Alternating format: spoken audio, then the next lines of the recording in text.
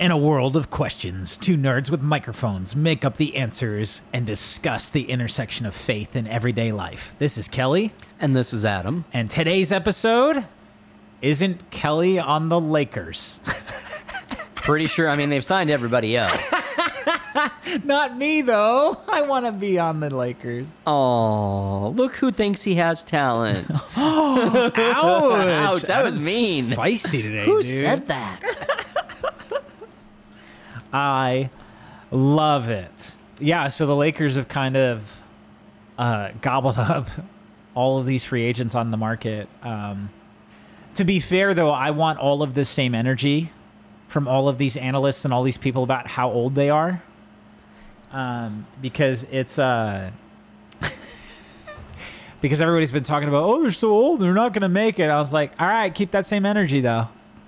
Well, I don't know that it's that I believe they're so old. It's that I believe they've just stumbled upon a new strategy, which is you can't play opponents if you have signed them to your team.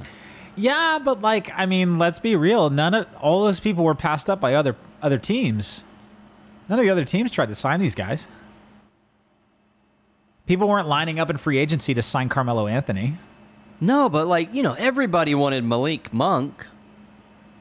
Who? Didn't he have a show on USA Network several years ago? I'm fairly certain he solved crimes. I've only watched Molly. I know. I've only watched a couple episodes of that show, but it was pretty fun. Yeah. But yeah, I mean, like that's a pretty fascinating thing. Like it's pretty cool though. I was like, oh my gosh, they signed all these people. Pelinka's a shark, man. Like they have 20 people on their roster. Yeah, how many can they take into the season? It's 15, right? I think it's 15. But, like, you only play, like, 7 to 9 maximum. Not with that roster. They're going to play everybody. Yeah. They're going to play everybody. That's what everyone says until the playoffs starts. So for those of you who tuned in last week, I love LeBron. Creepily so. And wherever LeBron goes, I go. Nah, that's funny. It's funny. All right. Yeah, didn't you used to be a New Jersey Nets fan back when they were in Jersey? Yeah, before we signed, Boston enemies, aka Kevin Garnett and Paul Pierce. That was the beginning of the decline. And then we went from that to they shipped them to Brooklyn. And then they picked up all the players I don't like. They have, like, literally everyone you don't like. Yeah. I mean, I just feel like, I mean, and again, I say this as the fat guy on a podcast. Like, I can't outplay James Harden. I just think James Harden's numbers are incredibly inflated. That dude is not dropping 30 a night from the floor. He has 12 points a night that come from the free throw line, 12 to 15 a night. So he's not... But Kelly, he's playing the rules. I'm like, yeah, we'll see how this year goes for him because they've changed all the rules. Looking at you and the lollipop with all the weird hair on it, Trae Young. Wow, the lollipop with all the hair. Okay, on. You cannot look me straight in the face and tell me that Trae Young doesn't look like a golem with more hair. Honestly, whenever I look at him, I think of the Lorax from Dr. Seuss. What? Why? Because the trees in the Lorax were these pink puffballs on top, and they were sticks all the way down. Yo, the NBA Twitter was ruthless to his cut, man. I felt so bad. I was like, don't make fun of that man. He's only got so much hair. He's only got so many more years with him. As right. A man who has realized that so often men are renting, not buying when it comes to hair. That's fair. Nah, so yeah, I used to be a Nets fan, and then they moved to Brooklyn, and it was really hard to root for them too, because like after they were on top with Kidd, it was so bad. They were real frustrating to watch. And then I really hitched on the Bronze bandwagon when he was in high school. And you heard it here first, everybody. The first time I watched LeBron play at St. Vincent St. Mary online, on Yeah, TV, not on TV, not yeah. in person. I actually didn't think he was that good. I thought he was going to come to the NBA and get smoked. Because I was like, okay, he's erratic. He's big, sure, but like he's going to play against people who are bigger than him and better than him and more talented and are adults, and he's a child. And I just didn't like his shot selection. I didn't like how he played. I mean, he passed really well, but it was kind of like the leap from high school. And like this is the thing to remember too that's so crazy. And this isn't just for Bron. This is also for guys like Kobe and all these other people. That gap when you're an 18-year-old kid playing in high school. And it's St. Vincent St. Mary, which was a good school, but it wasn't like, it wasn't like super high-end like some of these kids are playing now. Like, look, Bronny James is playing in California against some of the top talent in the country. Night in, night out, like practicing, right? Like, it's no Bishop Sycamore. but going as an 18-year-old kid to playing against grown men is like a big leap. Yeah. It's a huge and then like his first game he dropped like 23, 24. He was the best player on the court. They played the Kings. Yeah. And I was like, I remember watching Duke and that ball. game. Yeah. Duke and ball. So we'll see. And then, same, his shot selection was very erratic. He played way too fast, but he was a kid. So but anyway, moving on. Yeah. So we have narratives when it comes to sports and our heroes about doing things, quote, the right way. I mean, everybody knows the Milwaukee Bucks, who were true underdogs. I'm being a little bit sarcastic because in a world of professionally paid people, very rarely do you get real underdogs in championships. Very rarely do you get teams that are like, nobody picked them to make the playoffs, and yet they're playing in the championship game. That doesn't happen often. And so the idea of doing it, quote, the right way,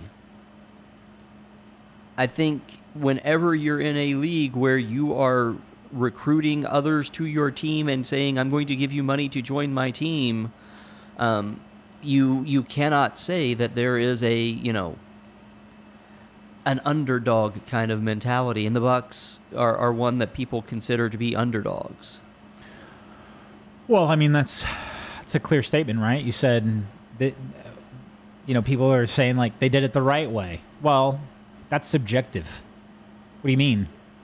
Like, you're going to tell me that the Milwaukee Bucks don't have a top 5 payroll in the NBA?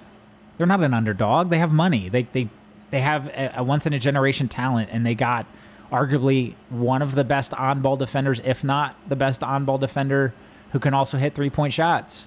And then they have, what's his face? The other guy, Middleton. Middleton's elite. Middleton's like he's a fantastic basketball player. And then they have this full squad of like fantastic pieces. They have Lopez, and they have PJ Tucker, and Matt Connaughton. Dude, he's so good. He's so good. But again, it's the narratives of he's really good at his role. Okay, that I'll give you. Right, and this is the thing. We do this where we go, he stayed in Milwaukee and he built it.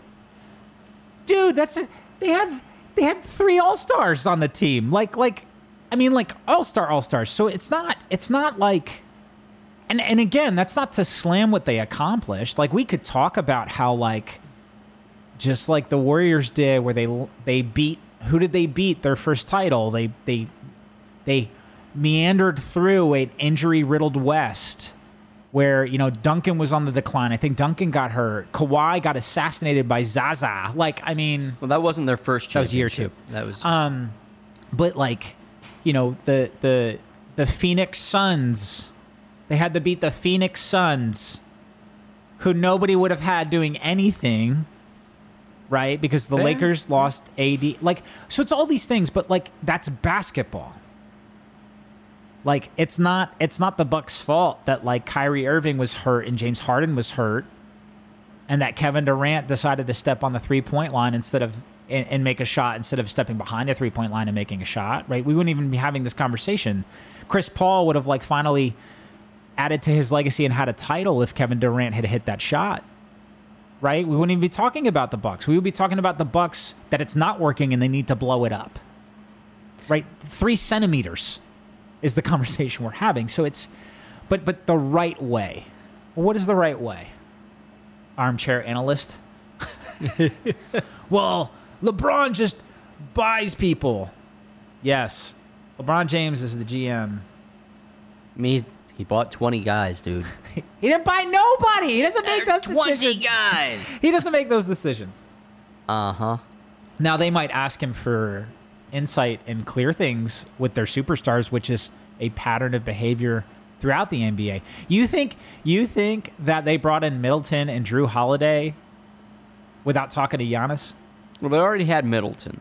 They had Middleton. They had Middleton before Giannis or after Giannis? I thought they had Middleton before Giannis. Let me check. I don't know. Either way, but Drew Holiday was absolutely, they talked to Giannis about that, right?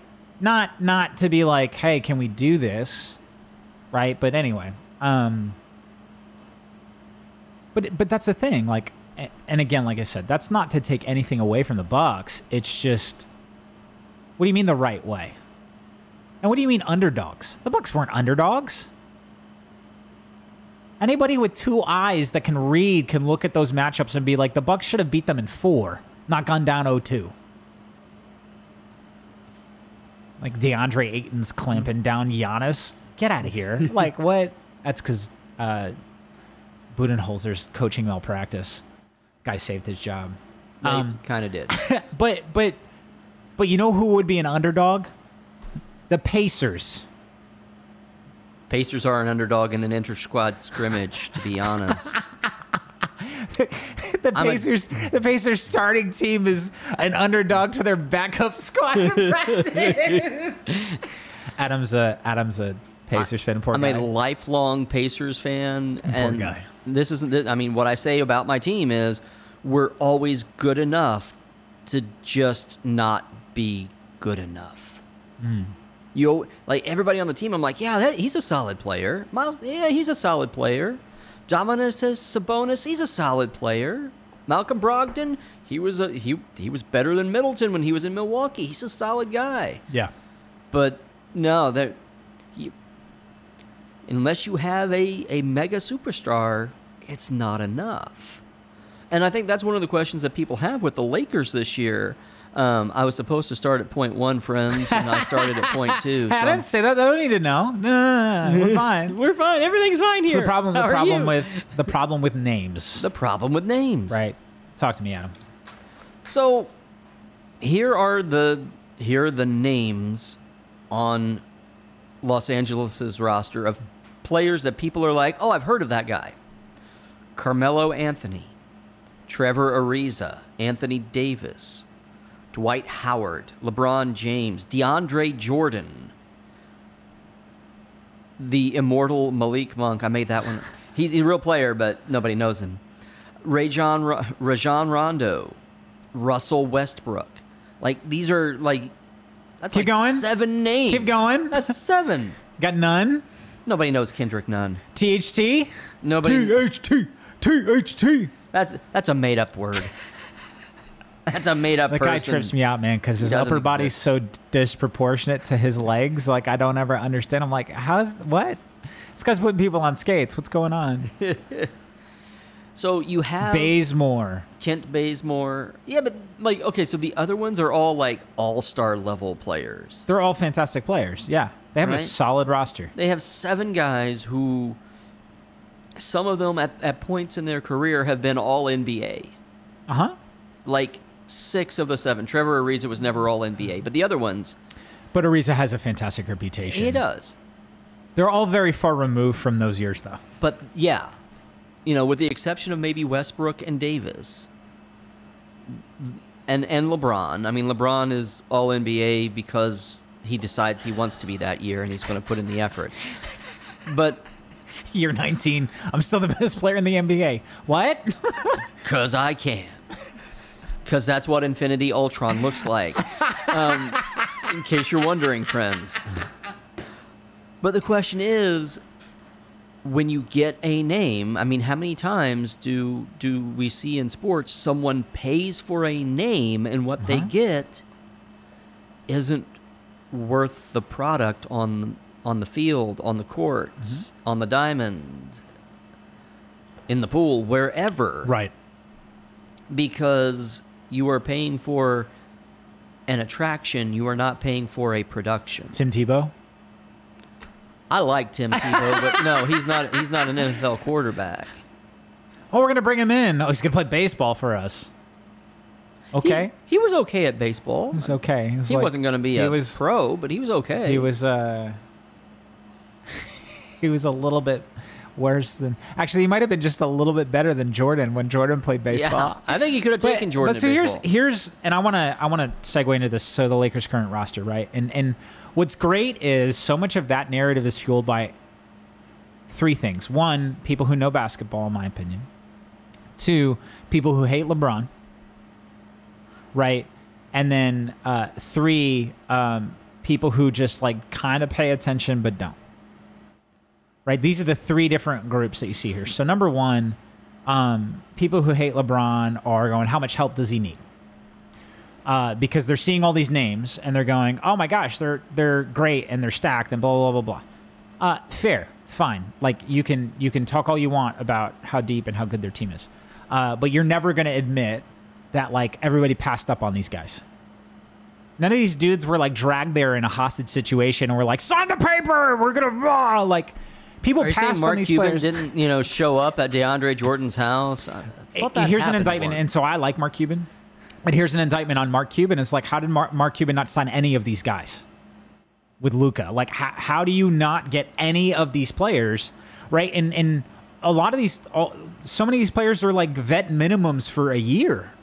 Mm-hmm. Like they're not like long-term deals. And they're also players that turn down deals to play other places to come play at the Lakers.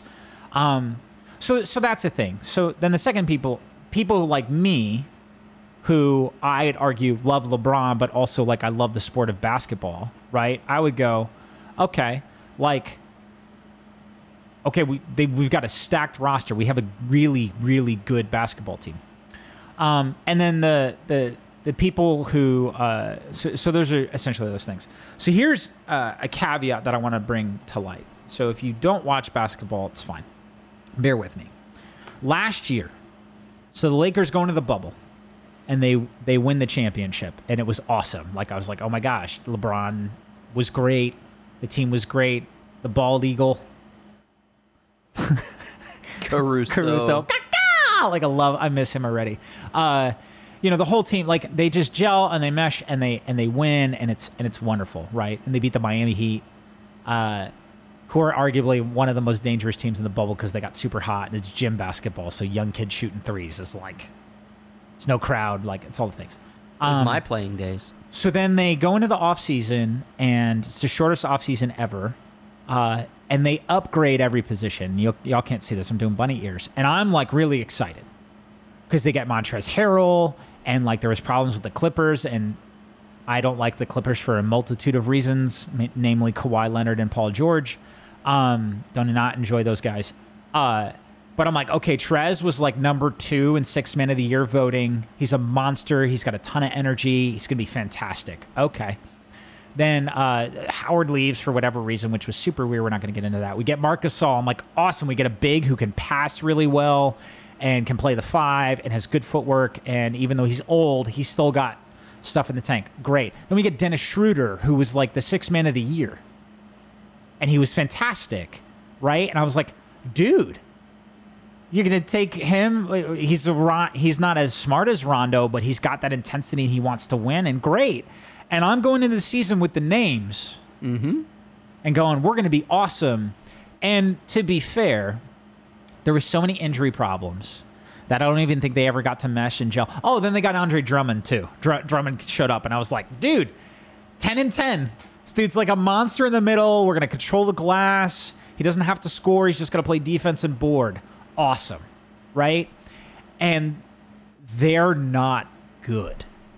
No, they were not. They look like a shell of what they were the year before, and I get it. There's fatigue, and they were tired, and there were some injuries, but like all of these guys we brought in. Now, to be fair to Trez, we didn't play him, but Schroeder was not good. No, he was a bad. And he got sick, but like there was all stuff with his contract, and then he drops like 0 points in a playoff game. You can't do that. Marc Gasol doesn't look as good. I mean, he has some moments where he was really good, but I don't think he was a good fit for how Vogel was trying to use him. But so all these different pieces, they don't, in theory, they were going to work, but there's just a cultural issue. And I love Trez, but Trez was never going to be able to be that guy that just went in for the amount of minutes he needed to be there for the team and then ball out and then sit. And so when we get caught up in names, or we go, oh my gosh, these guys are so great. Now I look at this Lakers team this year. People are like, well, Kelly, like, Russell Westbrook can't shoot. I mean, shoots better than we do. And he doesn't shoot great from three, but like, he's a workhorse. He doesn't miss time. He's high energy. I'm like, okay, cool. LeBron doesn't have to play on the ball. Yeah. AD and LeBron can like get rest now because there's a guy who's going to play at that level. And then like, oh my gosh, Carmelo Anthony was fantastic for Portland last year. Dwight Howard was great the last stint he played, and he was fantastic with Philly. Rondo is the smartest player in the league next to LeBron, and like was great even with the Clippers. He had immense postseason success. Trevor Ariza is a matchup nightmare and can just play these, and all these other guys on the roster we're talking about. And I went, these guys are culture fits, culture adds. They're bought into winning and doing what the team needs them to do to win. Rondo and Westbrook were talking next to each other about how much they hate each other in practice because they're just motivating each other to be better, and they're jawing and they're talking smack and they're just like going at it. I'm like, the energy from these guys going into the season is 180-degree difference than it was last year. And I'm like, okay, these guys want to ball out. So chemistry fits, and can they buy in and fulfill their roles? Yes. Well, and that's always the question for teams. I think back to when Golden State had their super team. You mean before or after they had their first super team? People forget they set the record for wins in a season, and decided to blow that up. Well, their bench was ridiculous. It was fantastic. Mm-hmm. They had players on the bench who were starters elsewhere. Maybe all-stars. Elsewhere. Yeah. I mean, they were really absolutely fantastic. Right. Then they signed Durant. I was so mad, dude. Right? What's happening to this sport I love? They take this historically great team, and they're like, well, it wasn't good enough. And so they blow it up, and they bring in Kevin Durant, and look, they won 2 championships out of it. It's not like... Adam's like, they failed. Nah, I mean... yes, they did, but, I mean, Steph Curry is crying himself to sleep tonight on piles and piles of cash from it. But it wasn't a fit. But there were problems, right? Yeah, it wasn't a fit. The pieces didn't fit together. Sports where we see this more frequently are sports like baseball and football, where one player cannot make as big an impact on the field as they can make in the locker room. And when there are not fits in those sports, it's usually a problem in the locker room, which destabilizes the whole team. And I think that's for all the flack I give Tom Brady, that's one of the things that he did incredibly well in transitioning from New England to Tampa Bay was he became Kelly likes the word culture add, that they add to the culture, and he added a different layer of culture in Tampa Bay that really, I think, propelled them to win. Yeah, there's a difference, right, between coming in and being like, hey, guys, we're going to try this, as opposed to being a guy that's got more rings than everybody in that room combined and goes, this is what we're going to do. Like, one of my favorite stories about Brady was an expletive-filled rant he had on a receiver in New England who was complaining, I think to the press or somebody in the locker room. Brady just overheard it. And they had won. but he was just whining about his receptions. And Brady like literally got in his face and was like, "We don't do that here. We win." And it's like, whoa, like, and we can talk about appropriate and blah blah blah blah, but you know, we talk about the Warriors, and the thing about basketball that's so unique too, right, is it's such a chemistry game because of how much you have to share the basketball.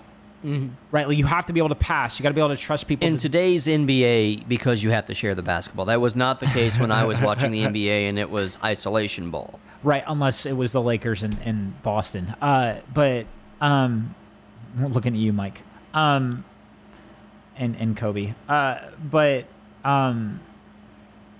you look at the Nets this year, right? They have, on paper, those three guys playing together should beat everybody. And it shouldn't be close. I mean, having Kyrie Irving, Kevin Durant, and James Harden on the same side of the ball, each one of those dudes can go for 30 a night on high percentage shooting, right? So, like, it's not even like they're high volume shooters and they miss a lot. They shoot high percentage. So, like, you're like, hey, and now you have an organization that's being held hostage because of the relationship between Kyrie Irving and Kevin Durant. So they can't, like, do the business thing where, like, Kyrie, if you won't do XYZ to be available to the team, we're letting you go so that we can fill it with another spot. Then that's going to create problems with Durant. And if you create, like, then the whole thing is a mess. But they have all these names, and they brought it all together, and then they fell short last year. They lost to a team that had a better culture. Mm-hmm. That had a better team dynamic, which was the underdog, the ultimate underdog, the ultimate underdog, right? Like to the Bucks, and you know, it's that's always a thing of, like, and to quote me, right? It's the culture ad. Do you in your natural state? Do you add to the culture here in a significant way, or do you subtract from the culture here? Right. And every team, anybody who's ever played a team sport or been married or have relationships with friends knows that you have to make sacrifices. Did not realize that team sports and marriage were equivalents. In essence, this is, hey, pro tip here, real quick. Consider marriage a team sport. You're on a team with another person and you all have the same goal and you're both going to have to make sacrifices to get to said goal. It's not wages and work. Because if you start keeping score, you start only being worried about yourself, you get really bitter, real resentful, and you start to have serious issues real quick. Look at you, Kevin Durant, on the Warriors. I mean, like, that's true. Right? Like, as soon as it becomes about, right, it's you're a team. One of the guys on the team might have a better night and has the hot hand, so you feed the hot hand. And then another night, that guy might be ice cold, so, like, somebody else has got to hold the scoring load, so you feed the other hot hand. Like, you're a team. You work together towards the same thing, not your own selfish ambition. So that's how we get through. Right. Yeah. Right on. Well, and I think, you know, that for me is the difference between, you know, what we call super teams and super quality. You know, people don't consider the Milwaukee Bucks to be a super team because they don't look at Drew Holiday the same way that they look at a name like Kyrie Irving. Who I'd take Drew Holiday over Kyrie Irving every day of the week. Same. I would take Chris Middleton over James Harden. Me too.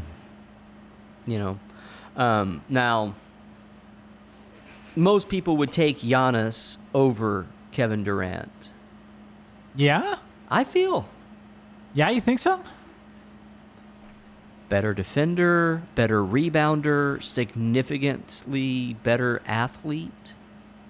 More durable. More durable. It's also, like, that's so hard, too, to compare, right? Because Durant's, what, 34? Yeah. Giannis is 28? Something like that. Yeah, right. You're still, like, that's splitting hairs. But, yeah, super teams versus super quality, right? Like, for sure. For sure. And so one of the things that Kelly and I have talked about as how does all this conversation relate to faith, because this is supposed to be a podcast about the intersection of... Let me gush about LeBron, man. Let me do it. So we're talking about idols today now, friends. Congratulations. Notice me, senpai.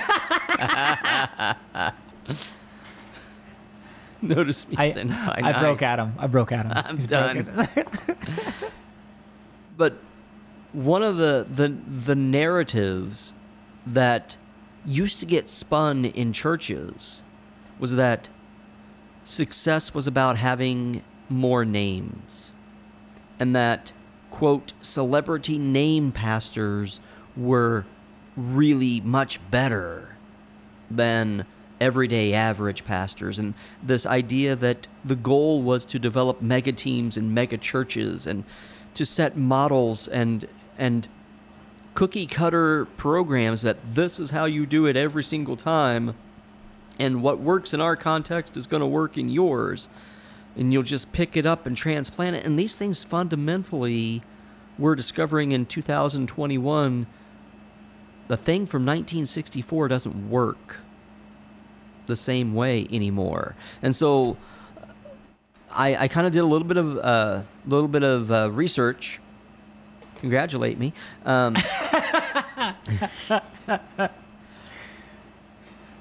So the idea of a megachurch really started actually back in the 1800s with Charles Spurgeon in 1861 in London. He started this church that was like 6,000. He built a 6,000 seat auditorium called the Metropolitan Tabernacle. Come listen to me talk. Oh, sorry. Did I say that out loud?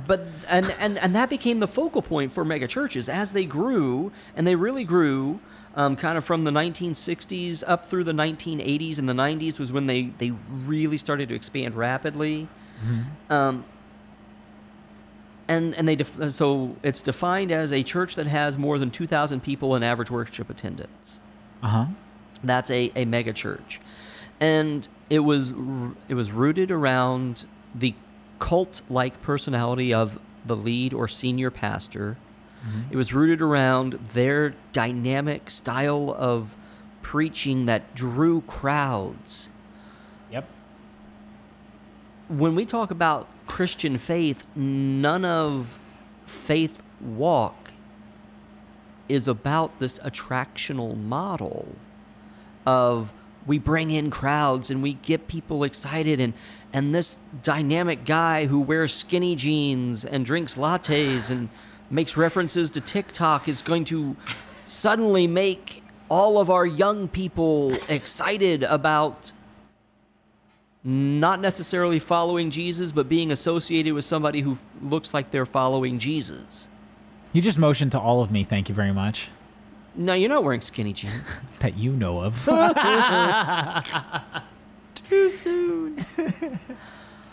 But what we're actually seeing in statistics today is that megachurch attendance, like most attendance in the United States, is on a significant decline. And they've actually had to change the standard from, it used to be, under 2,000 or more in average, and now they're like, well, 1,800, and like we're shifting the standard so that, well, we'll still count as a mega church. And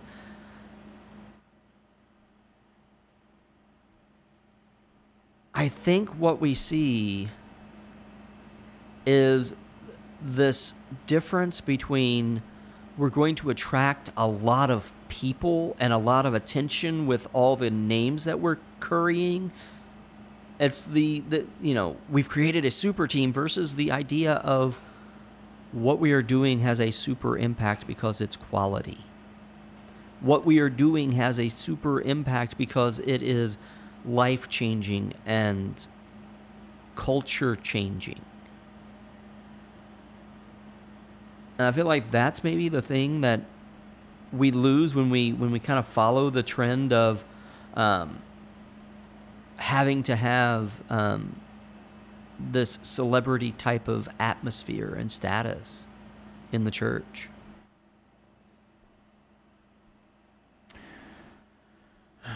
Jesus did not promote consumerism or business models or political planning.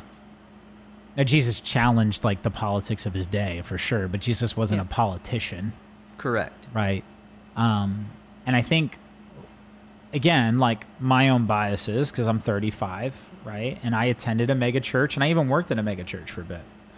And this isn't, again, like people who go to these things and participate in this stuff, like I'm not slamming you and telling you you're horrible, terrible people and that God isn't there and God isn't doing cool stuff. Like, that's not what I'm getting at all. But what I am saying is, you know, for me at least, systems that get put in place or guidelines come on the back end of pain and suffering and trial and tribulation. You learn what needs to be changed and what needs to be fixed on the back end of conflict that you've resolved. And if you just take what worked somewhere else, and even if you pretend like you've asked the questions of like, does this work in our context?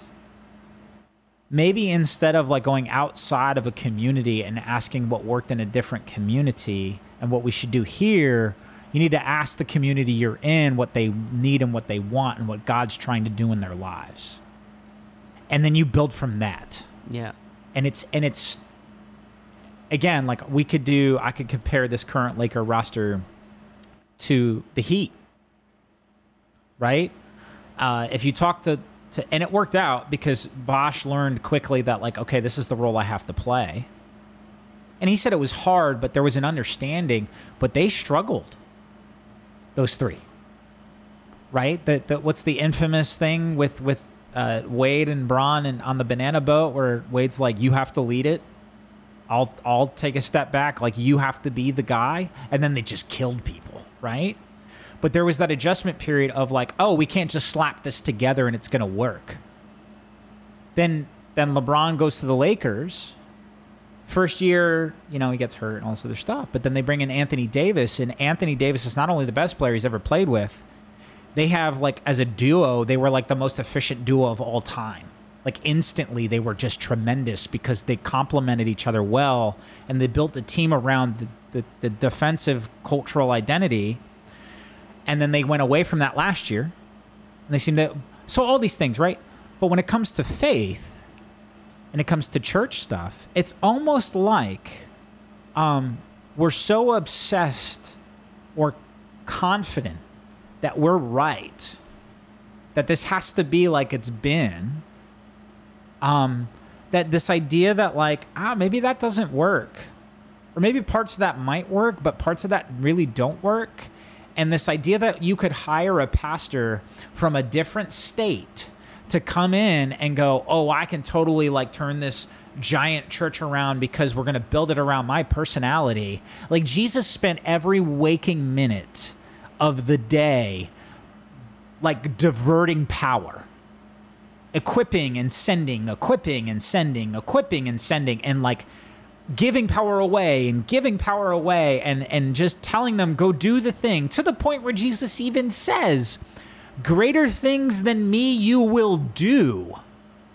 And yet, for whatever reason, we build these giant institution structured, gigantic concert halls that are built around a specific person.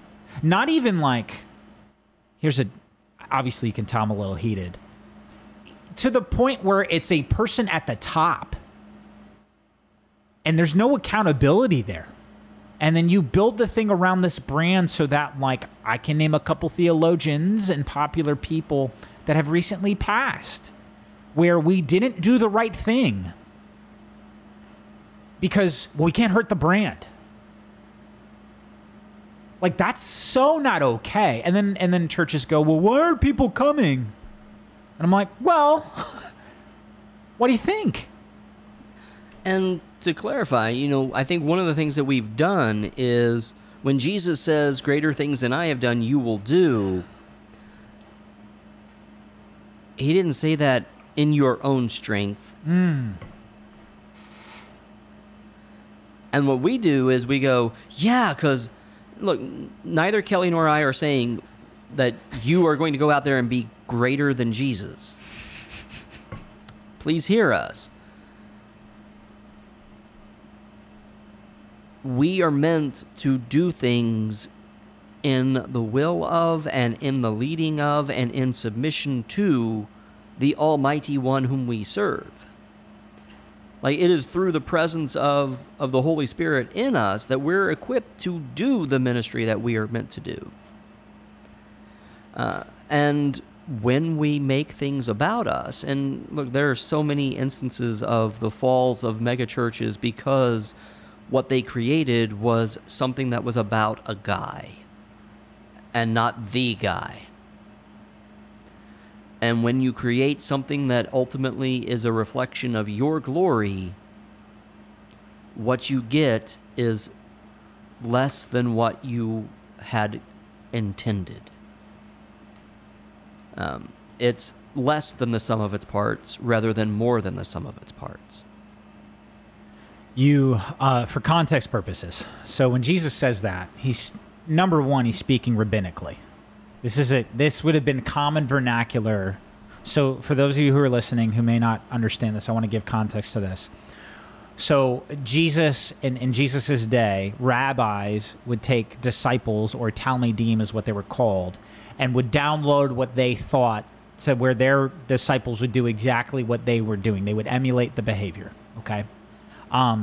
So when Jesus is saying this to them, he's essentially, as their teacher, as their rabbi, saying, what I have taught you is what you're going to go do, and it will go further than this. Hence the Great Commission.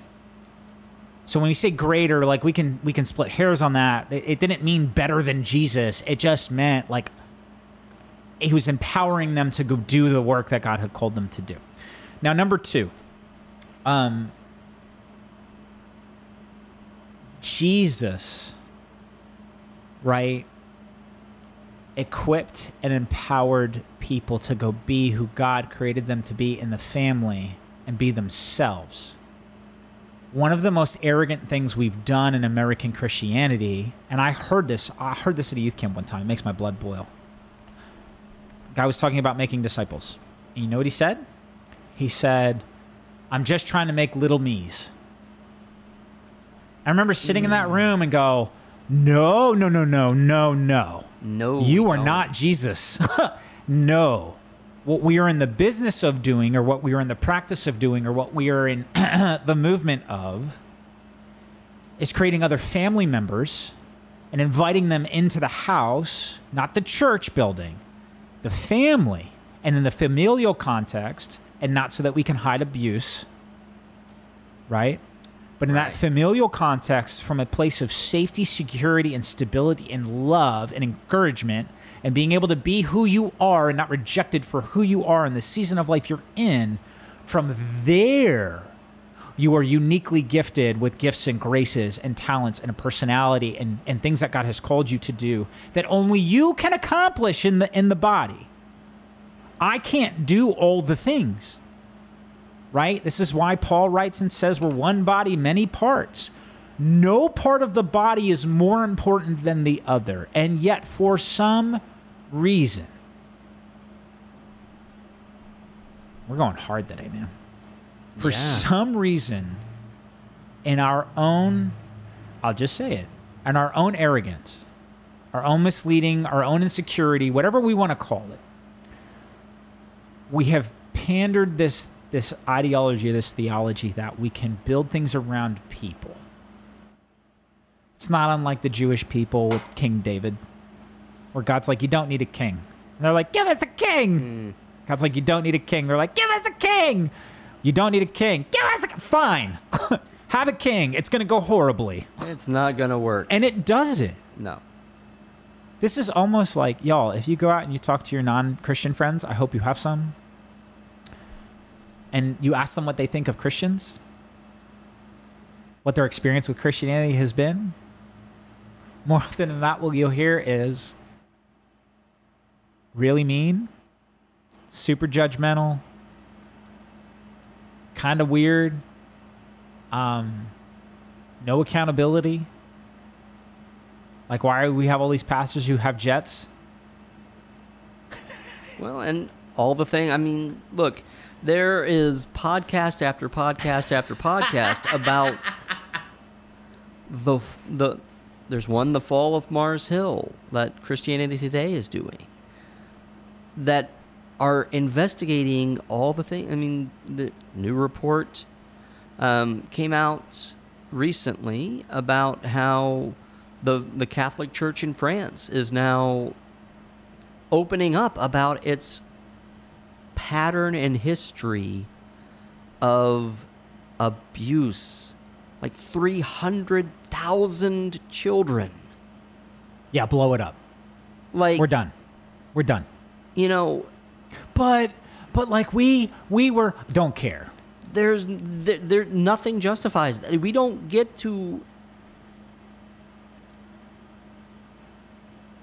Our drive to gain more always twists into a selfish, self-interested endeavor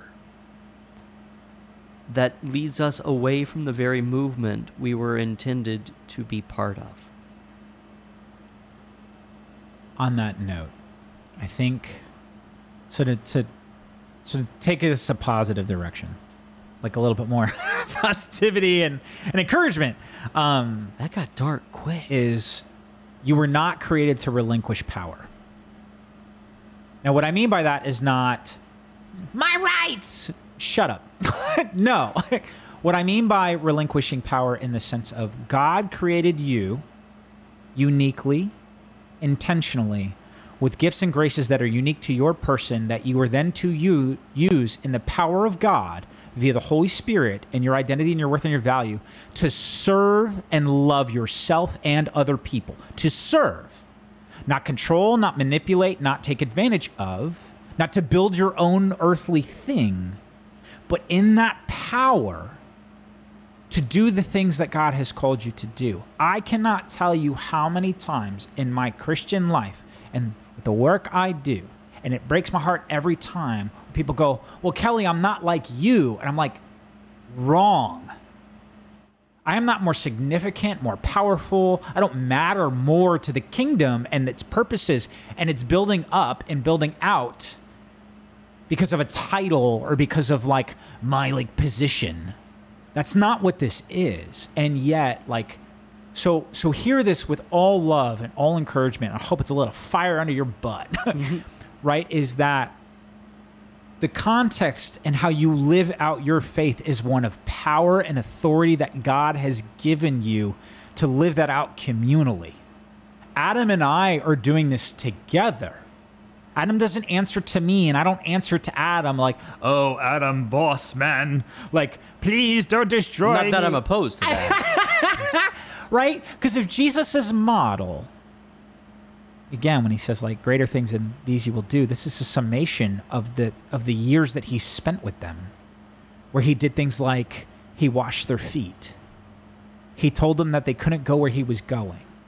It was healing the sick and taking care of the lame and doing miracles and going out of his way to the people that nobody would come in contact with or go out of their way to help and do that. And Jesus goes, go do this thing. Did Jesus say build a building? Did Jesus say build a rock concert? By the way, love the music, and I'm all about that experience. I love those things. But we don't submit to some guy on a stage that you've never met before. Y'all, really controversial take, and then I'll shut up for a sec. That's not a pastor. You cannot pastor people if there's 2,000 people there that you don't know. True. That's a celebrity. Sometimes a motivational speaker. It's a king. We submit to the authority and the rule of somebody we don't know because we're too afraid, or we have not been discipled ourselves on how to do what God has asked us to do. Jesus deferred and gave power away. I would say rather that Jesus showed us how to use power. Like my example comes in the Last Supper, where Jesus is with his disciples, and one of the most powerful sentences in the Gospels to me is where the Gospel writer of John says, "And Jesus, knowing that the Father had given all things into his hands and put all authority and power under him, took off his outer cloak, wrapped a towel around his waist, and washed his disciples' feet." Like what I see in Jesus is he showed us how true power behaves. There it is. There it is. It's what do we say? We say garden to garden. We say the restoration, the healing of all things. Jesus was restoring things to their original purpose and intent. Yes. We were not some weak, pitiful things. Like, we were created with power and awe and authority on God's behalf, not to control and to manipulate and to take people's money. To steward And to serve. Yeah. Good king, a good ruler serves, not manipulates and controls. And so before I keep beating dead horse with a stick, right? Closing thought. My hope is that today, as I've yelled a lot. Yelling. So much yelling. And I'll loop it back to Bron. One of the things I love about teams that LeBron James has historically been on is LeBron tries to get, as the leader of that team, tries to get the best from everybody. LeBron's got to do his thing, right? But it's in the context of the team doing what the team does best as a team, right? You are on a team. You are just as important to the team as the person you think that is better, more equipped, knows how to read or pray or do all these other things better than you. You're just as important, and you are just as useful, and you are just I'm not better than anybody, right? I'm not more important than anybody, but I do have a unique purpose in that. Okay, God, what would you have me do? And who would you have me do it with? So I hope for those of you listening that this encourages you not only to perceive yourself that way and work through that with God, number one. Number two, find a community of people. I didn't say a church building, but find a community of people that you can chew on this with, and then go crazy. The world needs it. Let's get busy. We don't mean dangerous crazy. Oh, no. Yeah, sure. Gospel's dangerous, my guy. There are different kinds of dangerous crazy, my guy. Kelly's caffeinated. Yes, and what I will say is throw big bags of money at us if you're crazy, because you may as well, because you're not going to be needing it when you're in jail. Anyway, I think for me, we are called to a life that is more than the sum of our parts. Maybe not being a part of super teams, but being part of a super quality life. And that doesn't mean that everything goes well. That doesn't mean that, the 20 guys on the roster are all getting the same thing, all getting the same time, the same point share, the same money share. I think that we're called to, all of us have gifts, and we're called to use those gifts. And I also want to know, at what point during the season do the Lakers extend a contract out to Kelly? Because be the motivational speaker, right? Listen to the white boy. This is Kelly. This is Adam. And as our favorite coach, Norman Dale, will say, at the end of the game, in my book, we're going to be winners.